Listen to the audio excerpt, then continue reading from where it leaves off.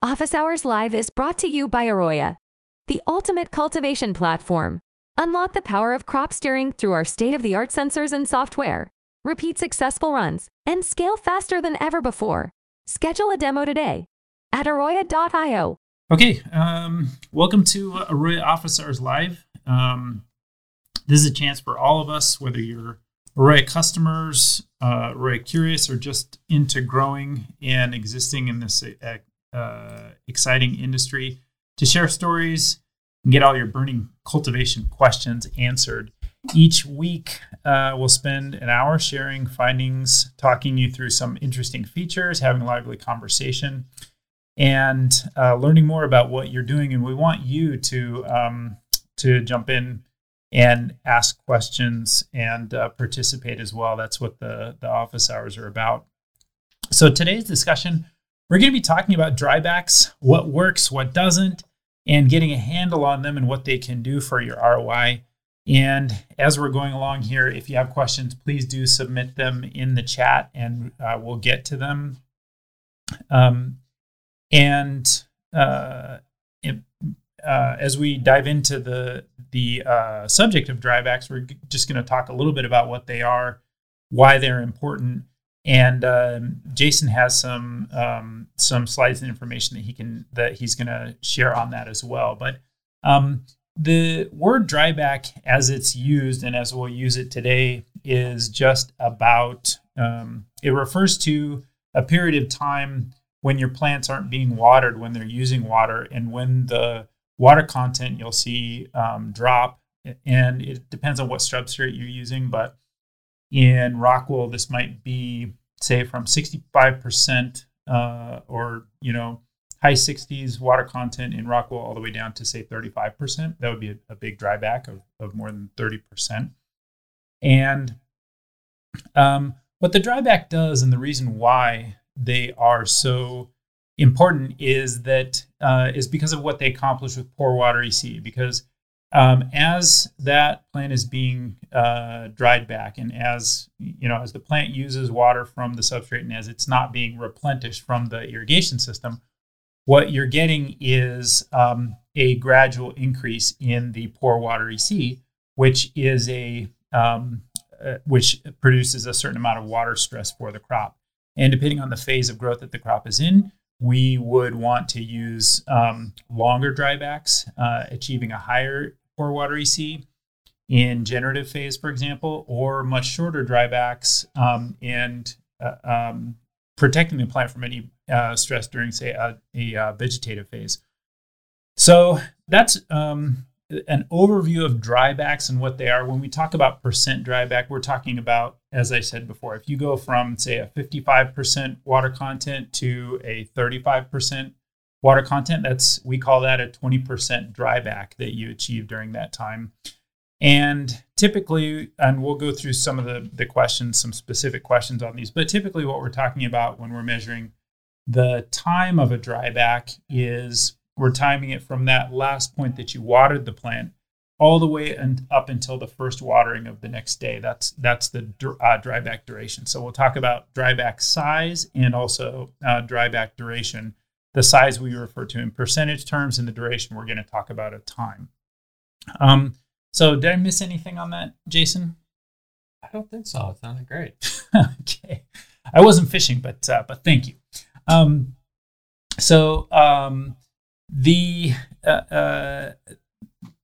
of the subjects that we wanted to talk about today, we'll start with the first one of what is the benefit and the purpose of dryback in cultivation as a whole. So it's exercising the plant. Obviously, if we keep that plant at a field capacity or saturation point too long, the roots are going to get lazy on us. And so obviously, as the transpiration rate is sucking water out of that substrate, we're going to go on a circadian regular, so circadian being 24-hour cycle, and we're going to get that thing some irrigation every day, encourage some plant growth response when we do irrigate. And depending on the type of steering or the type of plant morphology that we're pushing for, we can use that irrigation strategy to change the physiology. So when we talk about physiology, that's the plant's internal response to what we're doing to it. When we talk about morphology, that's the desired shape, size, the outcome of how that plant is growing. Okay. Yeah. And how do drybacks affect those things? So when we encourage a wider irrigation window, and so when I say irrigation window, I'm not talking about the total time of irrigation or the total amount of irrigation. I'm talking about from first irrigation to last irrigation. It's just the inverse of dryback time. So if we've got 24 hours and we run a 2-hour irrigation window, then we'd have 22 hours of dryback.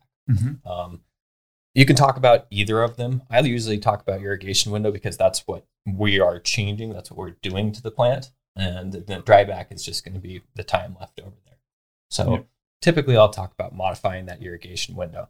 When we've got a wider irrigation window, it's going to encourage that plant to grow stalks, stems, leaves, any of that more vegetative type of material. That plant's going to usually stretch out. It's going to be the infrastructure for that plant to continue its growth.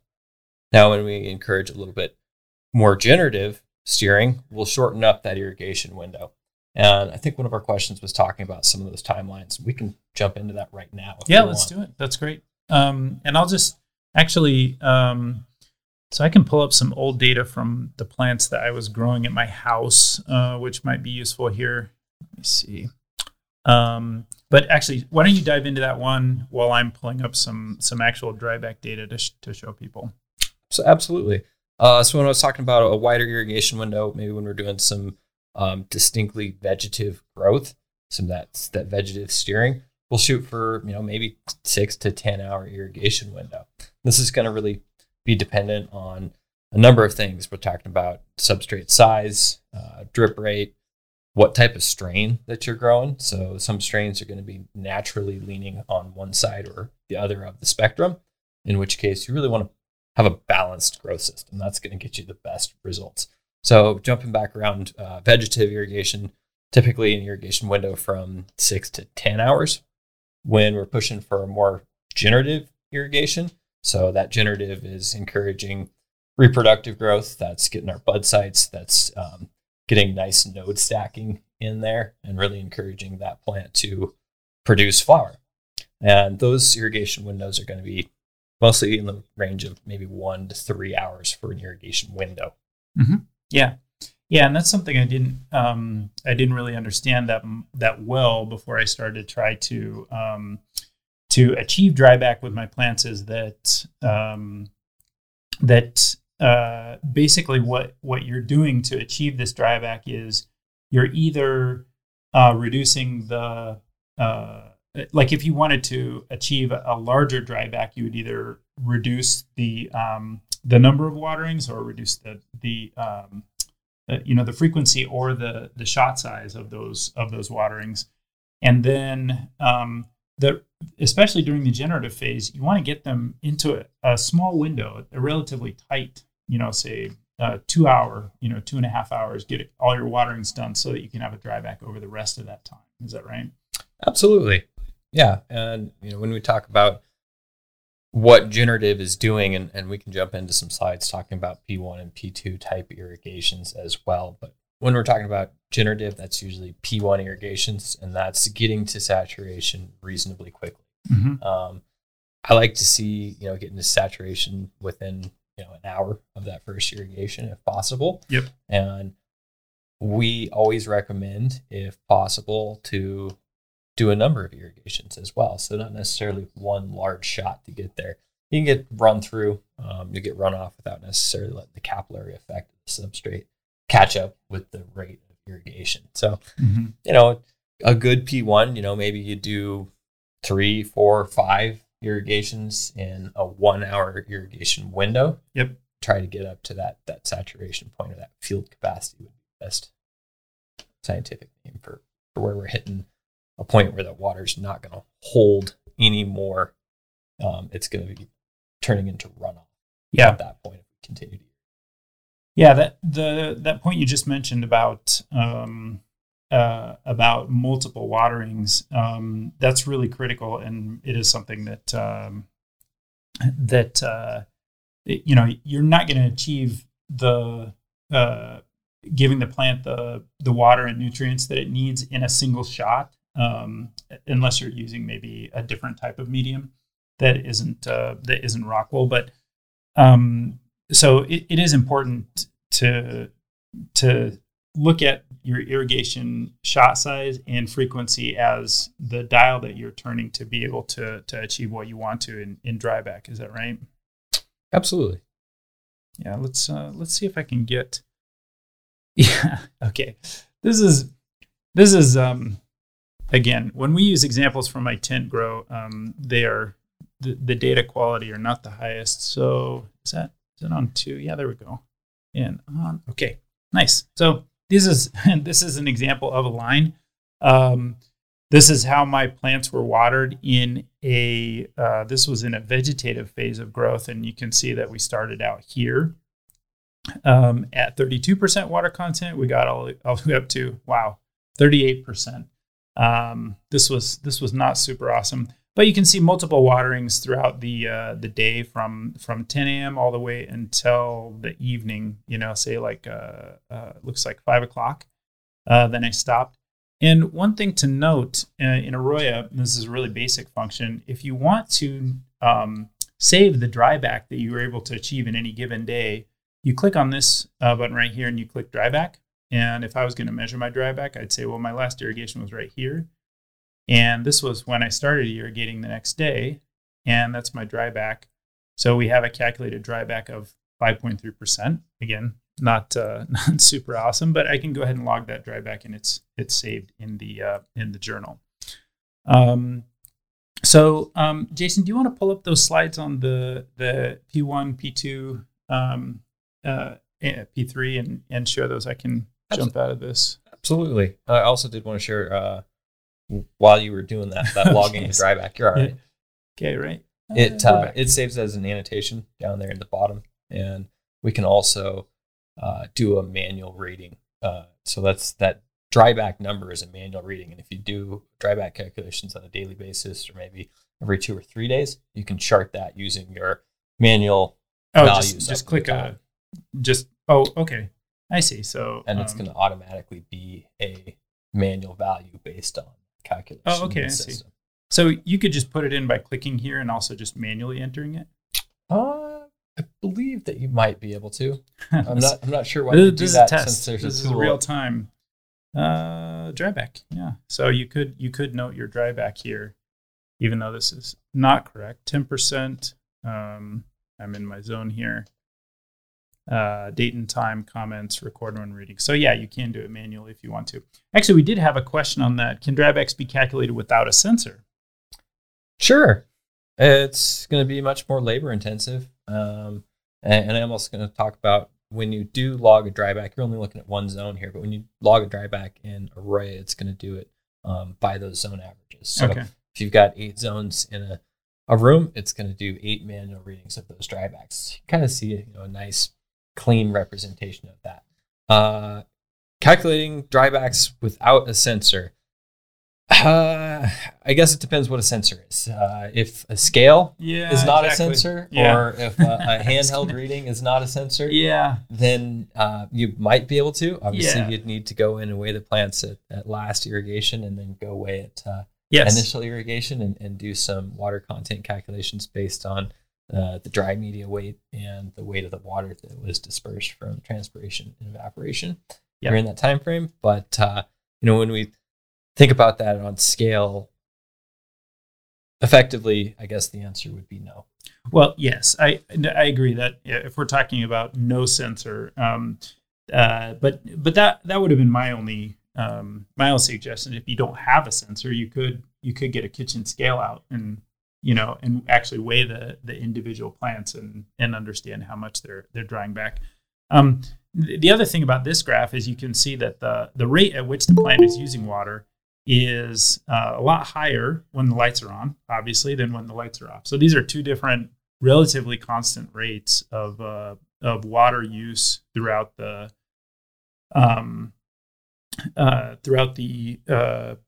plant growth process and irrigation and the area where we're not doing irrigation. So, and you can see that that rate at which the plant is using water returns to that higher level once the lights come back on the next day. There's a couple contributing factors, and I already mentioned evaporation and transpiration. Those are really the two places that your water content is going. Obviously, ignoring runoff, because we're not going to necessarily see runoff in the water content on the sensors. You're going to have evaporation and transpiration during the daytime. The transpiration is going to be much higher when we've got light hitting those plants with a bunch of photosynthesis being active. And your evaporation is probably going to be slightly higher as well, maybe just due to some radiation from those lights. Obviously, that inflection point when the lights turn off, we can see a change in slope, which is actually a very good thing because that's indicating that our plants are transpiring significantly. So bigger change in that slope at that inflection point is going to really tell us that that plant is pulling hard. Yeah. Because you're going to have evaporation overnight. And that's why we do see some amount of dryback overnight. And your plants probably are going to do some transpiration when the lights are off as well. So. Sure. Well, and another interesting thing that really was clear when I started to grow the plants was that the plant's capability of pulling water out of the substrate is very small when the plants are really small. When your plants are a foot tall or 1.5 foot tall, they really don't have a root structure. They don't have their leaves and things aren't their leaves aren't well developed, and you're really not transpiring that much. It's not doing that much work. And even if you want to achieve a big dryback to stress the plant, it's probably not possible because the root structure isn't there to pull all that water out of the substrate and actually use it. That's exactly right. And that falls into another question that we had, and that was talking about ideal drybacks during different stages of the growth cycle. And this is one of the reasons that we absolutely encourage and love using recipes, using that those different phases in your harvest group, because we want to know what are we trying to achieve during that time frame. Mm-hmm. And a lot of times we know when those plants are really small, maybe we just transplanted, we're not going to necessarily see the types of drybacks that we will later. We're going to be shooting for just trying to get that root zone going and get those roots into the new media so that it can tap into the entire volume of that substrate. Okay. And that's the root-in phase. That's that's when you're flipping the plants. Let's say that you're putting a cocoa bag on a cocoa bag, or you're putting a 4x4 block onto a slab of rock wool. That's getting the root development that you want, and that's a period of what, 4 or 5 days? Is that typical for root-in, or? Yeah, probably 3 to 5 days. Okay. So there's the root-in period, and then right after that, the plants are still really small.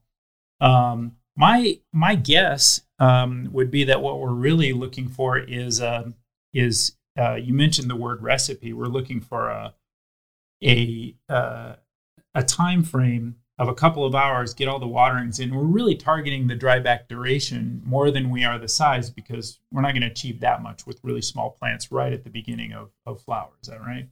That is exactly right. And after rooting in, you might go a few days to let that slab get down to a lower water content, so you can build a regular irrigation schedule for it the next coming days. I don't like to get into the specifics of exactly how long you might want to run that initial generative stacking, because it is very, very strain dependent. Right. You could talk about anywhere from 1 week to 4 or 5 weeks, depending on what type of genetics you're working with. Okay. And it's a critical and a little bit of a challenging time, because obviously it is labor intensive to keep an eye on daily drybacks and modify irrigation parameters based on what you saw yesterday. And so a lot of times, you'll start to see those drybacks get gradually more and more every day that you're hitting that. And at some point, you may need to up your irrigation schedule to keep up with the new growth, that root area that's pulling water. And then obviously, when we look at transpiration, that's talking about surface area of the leaves.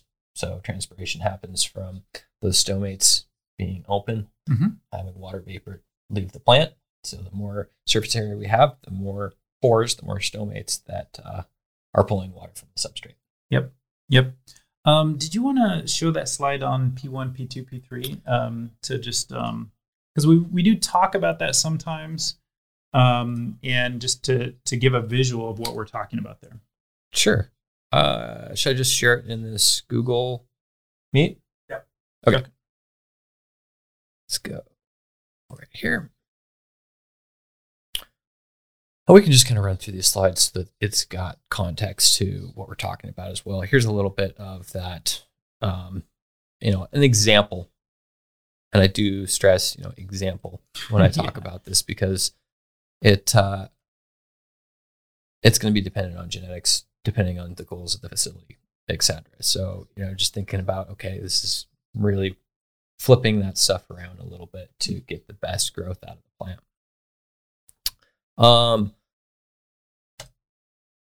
This slide is showing an example of some water content. And the left side over here, we're talking about a P1 type irrigation.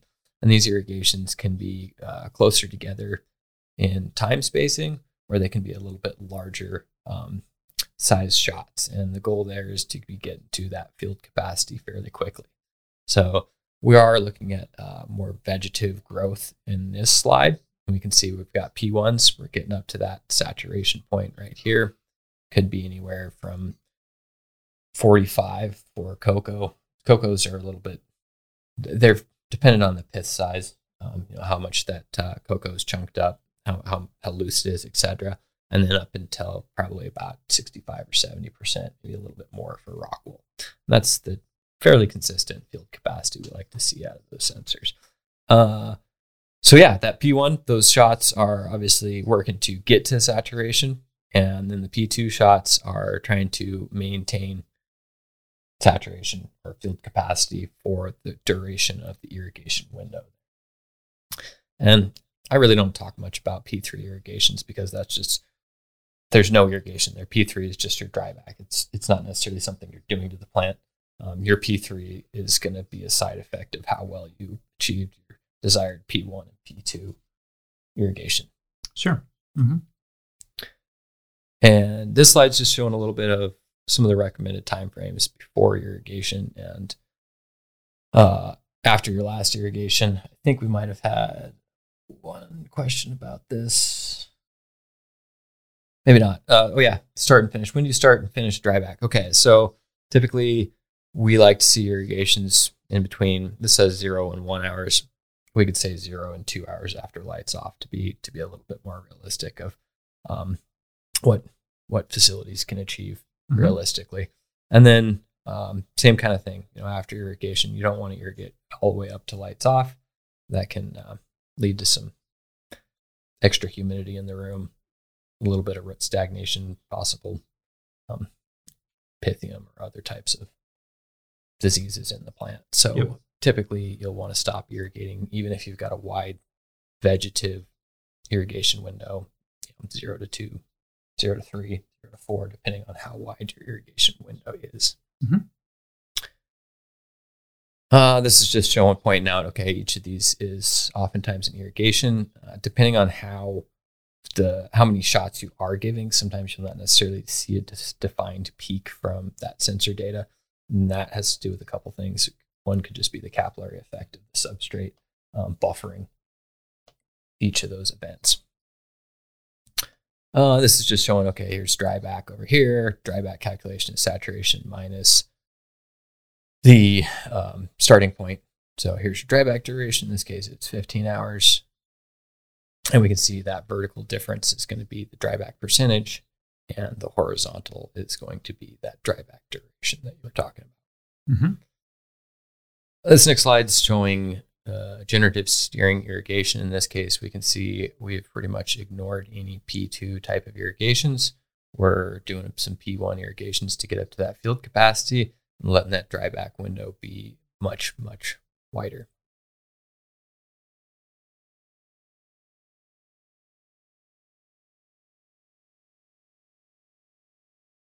Anything I missed? Well, I think, one interesting thing in looking at this slide is that, if we were to plot the EC on top of this, we would see pretty much in most cases that the EC is going to increase for that entire duration of the dryback. Is that right? Yeah, absolutely. I might have some data here that reflects what we're seeing there as well. Let's jump in just to zoom in here.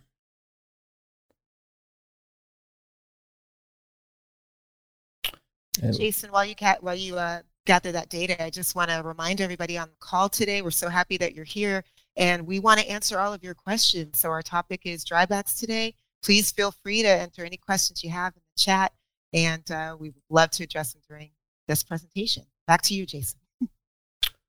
Thanks. This is some real life data. This is one of our development partners down the road here in Pullman, Washington. They're doing a great job and have allowed us to use their data for examples. And also, we collaborate with them testing new equipment at their facilities. So we really appreciate that opportunity to work with them. In this case, we're looking at a fairly moderate type of irrigation strategy. This is fairly well balanced. And I can also zoom in here to show what Scott was talking about, specifically with rise in EC when we see that water content drop. So zooming in here, we can see, all right, we're hitting some field capacity fairly quickly. That would be your P1 event right there. And then a good number of P2s right here. A little bit of dryback, lights off. We can see that change in water content loss of that substrate. And we can also see that EC rising up. So obviously that irrigation, when it happens, it's going to push the EC down in the block. It's going to basically refresh the nutrients in there. A lot of times that's going to drop closer to your irrigation feed concentration. So sometimes we do typically see that that nominal number down here, couple points, maybe 1, 2, 3 points higher than your actual feed of the EC or the feed of the nutrients. It's just going to depend on your media, your nutrient type, how you've been steering those plants up to that point as well. But so we'll see that distinctive drop. That substrate is getting refreshed with new balanced nutrients closer to our feed EC. And after as irrigation stop, we see that EC rise fairly quickly while transpiration is pulling water from the substrate reasonably fast. And then obviously overnight it tapers off, but it still rises while that water content drops. And correct me if I'm wrong, but the reason why the EC goes up is because the plant is pulling water and some nutrients, but not as much nutrients, and the salts become more concentrated in the substrate. Is that right? Correct. So that's the scientific reason why this works. And I should say, as we're talking about dryback, the reason, people talk about it in the industry a lot, dryback. And the reason we do drybacks isn't so that we can remove the water. It's so that we can achieve a particular pour water EC that we're going for, that sends the signal to the plant, especially generatively, which is, okay, there's some stress now. I need to focus on reproduction, which is partitioning its energy toward bud sites or flower. When we send those signals, if we do it in the right way, we can get higher yields. Is that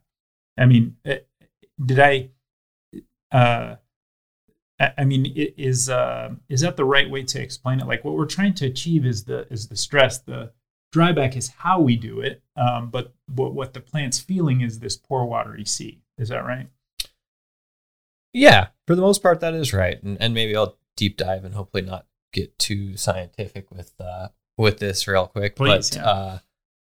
So when we look at, and I talked about matrix potential a little bit last week, and I think we're going to be posting some great videos that your dad did about matrix potential in different types of hydroponic substrates. But so matrix potential being how much does that root zone, how much pressure or vacuum would be, it's a negative pressure. So how much vacuum do the roots have to apply to the substrate in order to pull water from that substrate? Yep. When we look at rock wool, for example, it's got a pretty, what we would call a high matrix potential. So you may only be seeing, -20 to -100 kPa. Yeah. And That means that these plants, even when we do get pretty low in water content in rock wool, they're not necessarily having to pull extremely hard. They're not. Right. They may not be feeling an irrigation deficit Yep. that is applied in traditional agriculture or horticulture techniques. And Like grapes, for example, right? correct. Like if we want to stress grapes, and people do this all over the world, it's basically reducing irrigation so that the matrix potential of the soil stresses those grapes. In cannabis, we're not doing that because there's plenty of water there, but we're stressing them with the salts, with the nutrients. Is that right? Yes, absolutely. And so what we talk about is osmotic potential, osmotic effect. It happens in tons of biological applications. It's happening in you right now. It happens in me. I just drank some water and my cells are absorbing it. And when we look at a plant, that osmotic potential is going to be the differential in salt concentration within the cell versus the salt concentration within the substrate. Mm-hmm. And a larger osmotic differential is going to increase the pressure. So the cells are going to try and swell quicker based on the water intake. Obviously, when we let the EC rise, we're decreasing that osmotic potential and therefore trying to encourage the right type of morphology based on that physiological response on potential. Yeah, and I think of it as like if you have a let's say the water as it comes into the block. So the drippers put the water into the block that the plant is growing in, and there has to be a osmotic differential between that block and the roots. And then there has to be an osmotic differential between the roots and the stem. And then there has to be a differential between the stem and the leaves. And then there has to be a differential between the atmosphere and the stomates, right? And the water has to make its way all the way through that process. And like if we talk about VPD, for example, that's, there has to be the right differential for the plants to transpire. There has to be some type of energy moving water and by default nutrients through that process as well. So it's just kind of a cycle. And drybacks are part of that. So we reduce the water and concentrate the nutrients, but the stress that the plant feels is through the concentration of the nutrients. So let's get to one of these questions. If you're saying, well, I've never done this before, what's a way to start using drybacks to help increase my yields? Where is a place to start? A good place to start is running a control harvest group. Mm-hmm. So having some reference of your data before you make changes is the absolute best way to begin crop steering. And you might say, well, you're not crop steering, but you have to have a great understanding of what we are doing to those plants. How did this harvest group run without necessarily making any changes? And that's going to give you a wonderful baseline. So when you do start tweaking, when you do start to crop steer, you can make moderate, some mild adjustments to get to that. And the best way, and then the reason that a control is a great spot too, because I run into a lot of clients that maybe they have traditionally done hand watering, where they've got one large irrigation in the morning for those plants.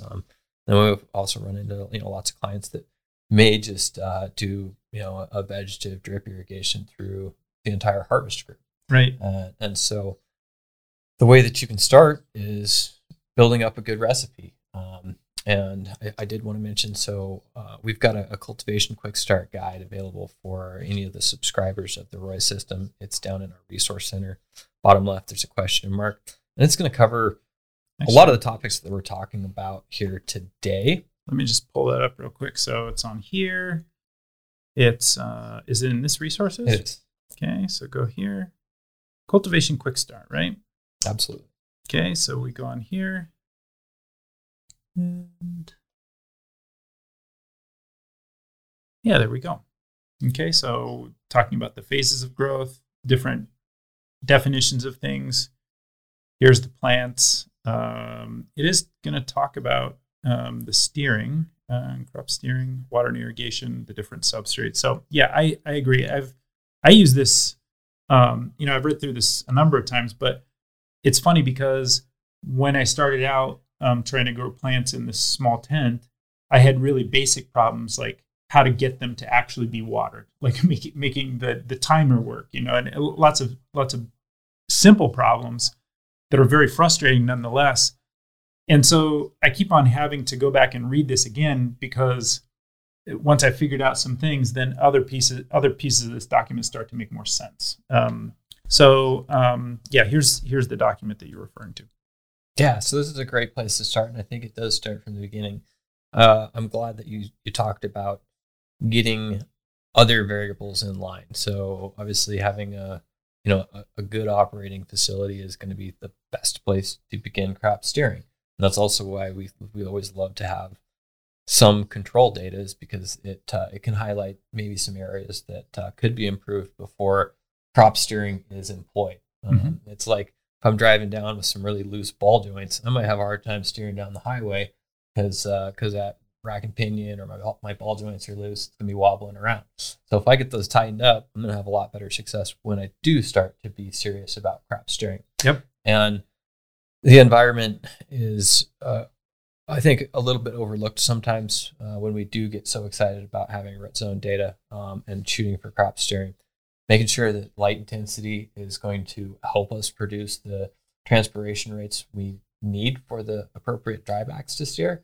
It's absolutely critical. Having your temperature and humidity balanced to get the VPD that allows for the most stomatal conductance as possible, that's going to get those transpiration rates where you need.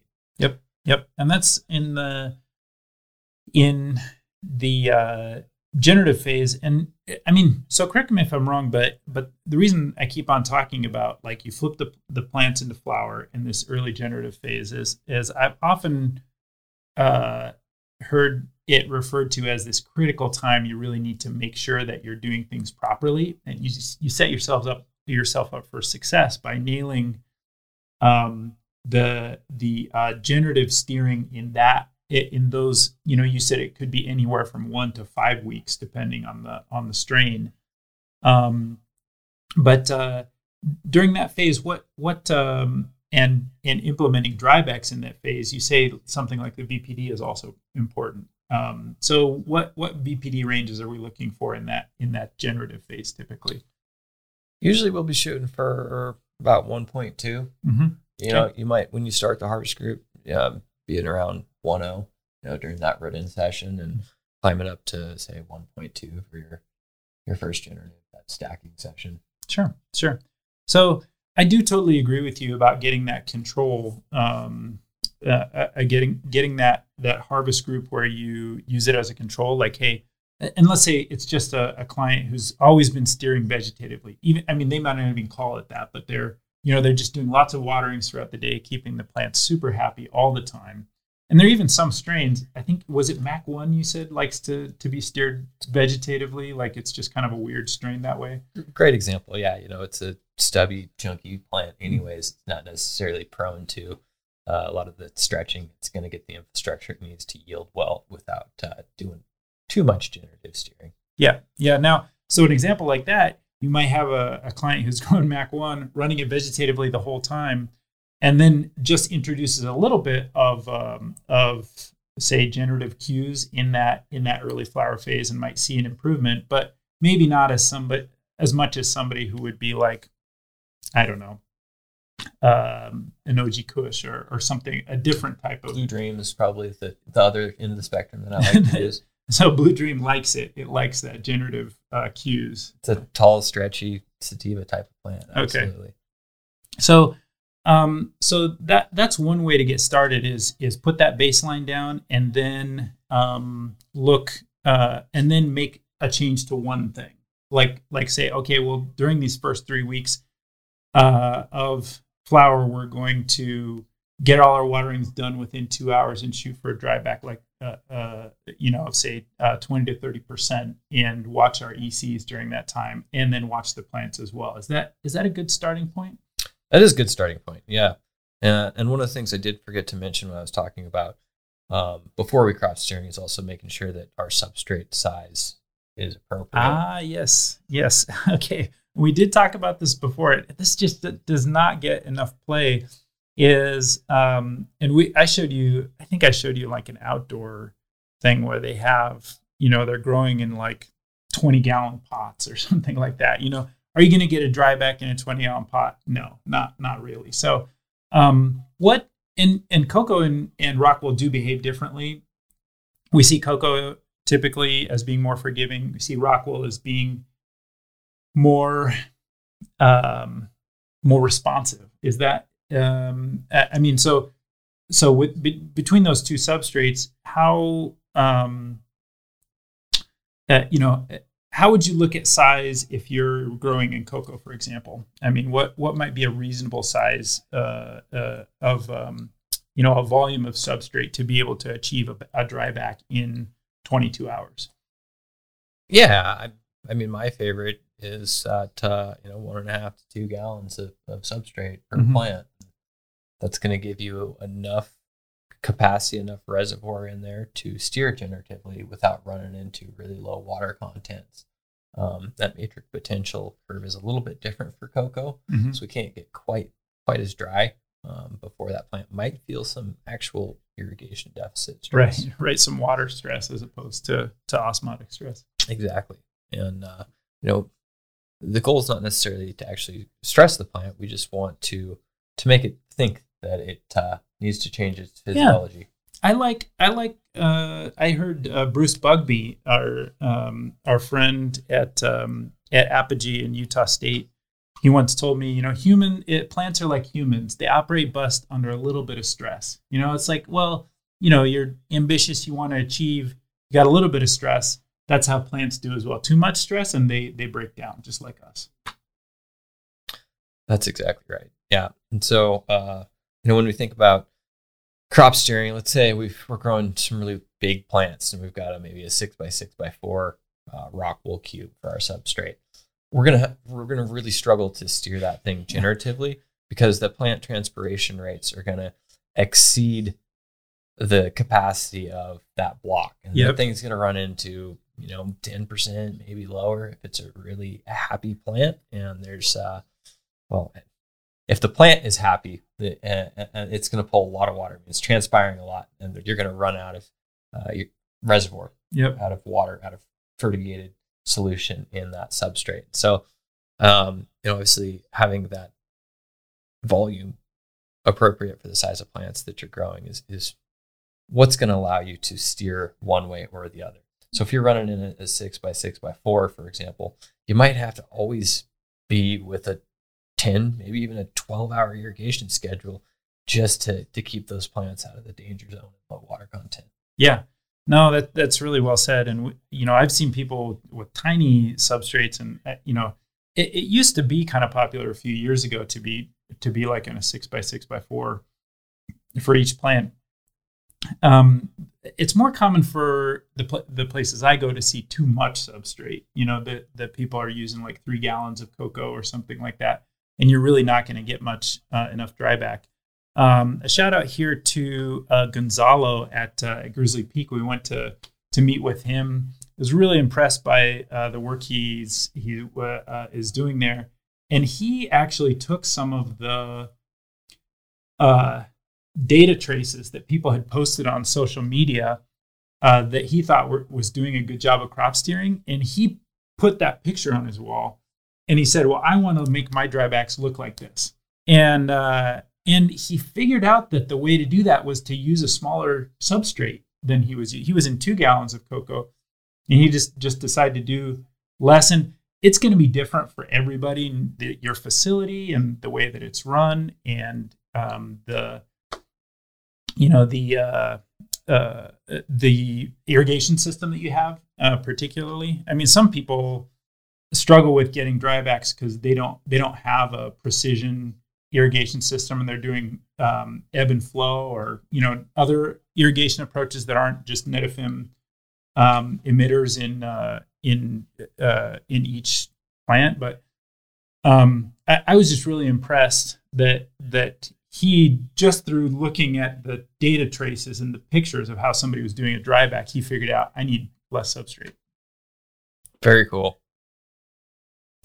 That's very cool. And for anyone who's on the call today, we love to hear from, we love to hear success stories. We love to hear what's working and what isn't. Actually, Billy just posted a comment here, a question, and sorry, just lost it here. Billy wants to know, are there any targets for nighttime dryback in vegetative phase? Sure. And I'm just going to jump in here and take a look at our cultivation resources so that I stay consistent with exactly what we have published. And then I sorry to sidetrack, but there was one thing that was hitting my mind while you were talking there, Scott. And it's also very important to have really healthy plants coming out of veg. Yeah. So, a lot of this conversation right now has been about the flower period. It is critical to have fast growing plants during veg. That veg, obviously being 18-6 light cycle, you need to start getting a lot of light to those plants and then make sure you match your DLI going into flowers so that they get the same amount of energy, even though it's a shorter window. Yeah. Yeah. Well, and actually after Billy's question here, I want to, you talked about that difference 1 week to 5 weeks or whatever. I want to talk a little bit about plant height and that as well. So let's do that after we get to your resource here.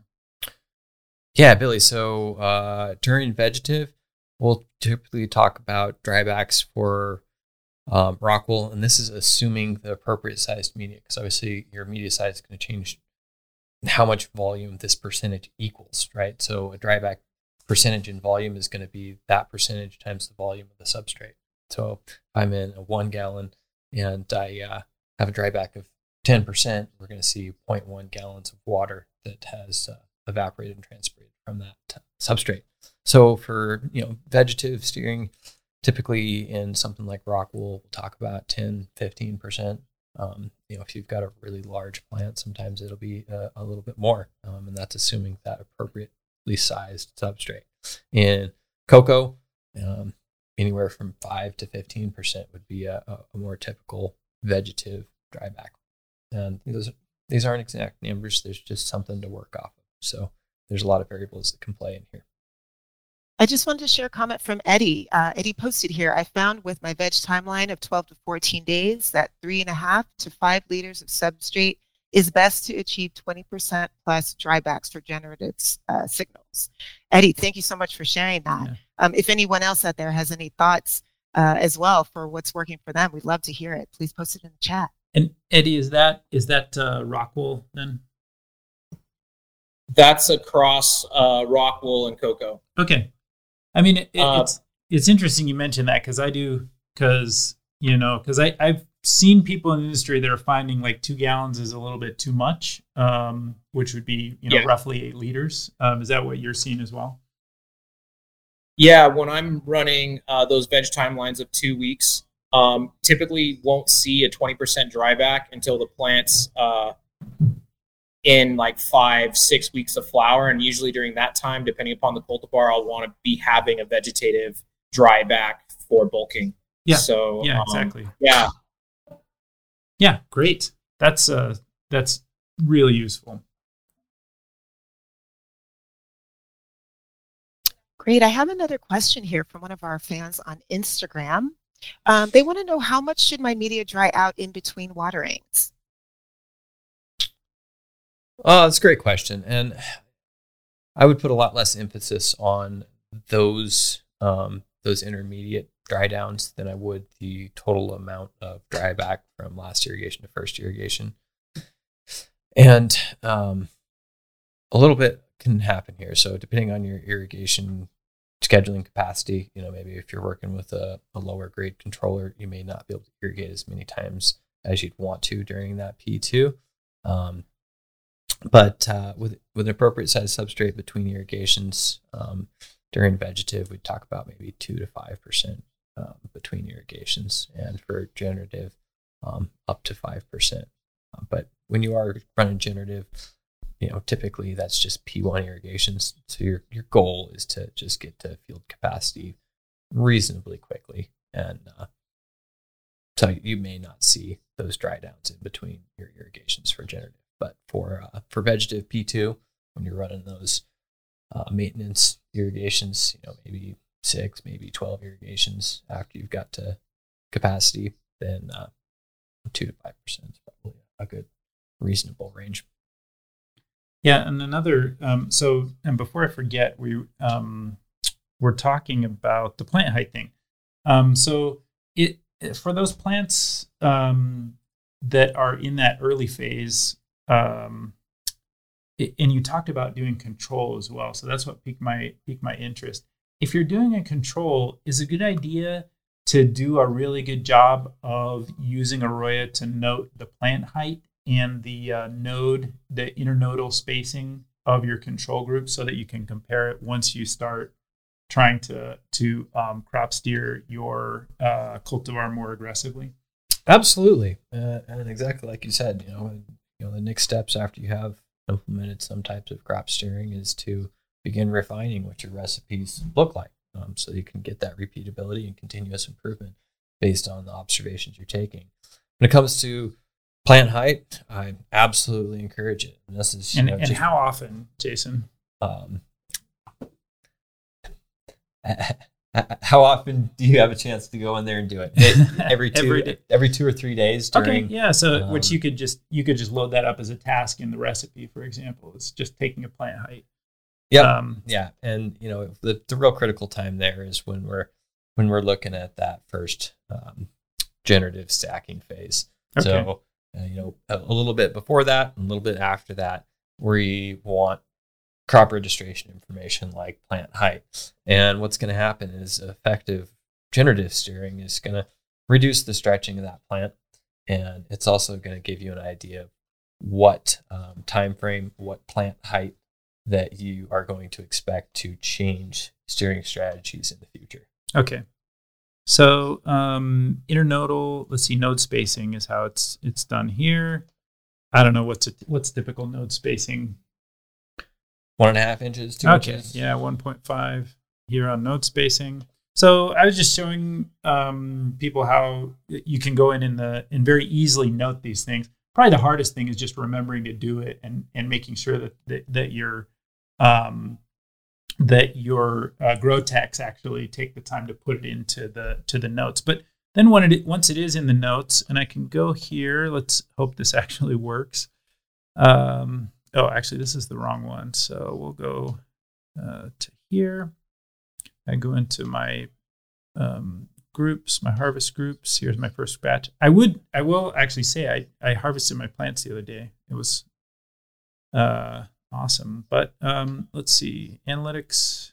So if I go down here, and I didn't take nearly enough plant heights, but I did take a few, and you can see that they're noted here in the analytics of the harvest group. And the slowdown in the increase in plant height. So once those plants start leveling off, why is that significant? It's usually a great time to consider going to more vegetative bulking type of strategy. Yeah. So really what we've done there is curbed some of the stretching. That's indicating that that plant has got enough infrastructure from earlier on that we can switch back.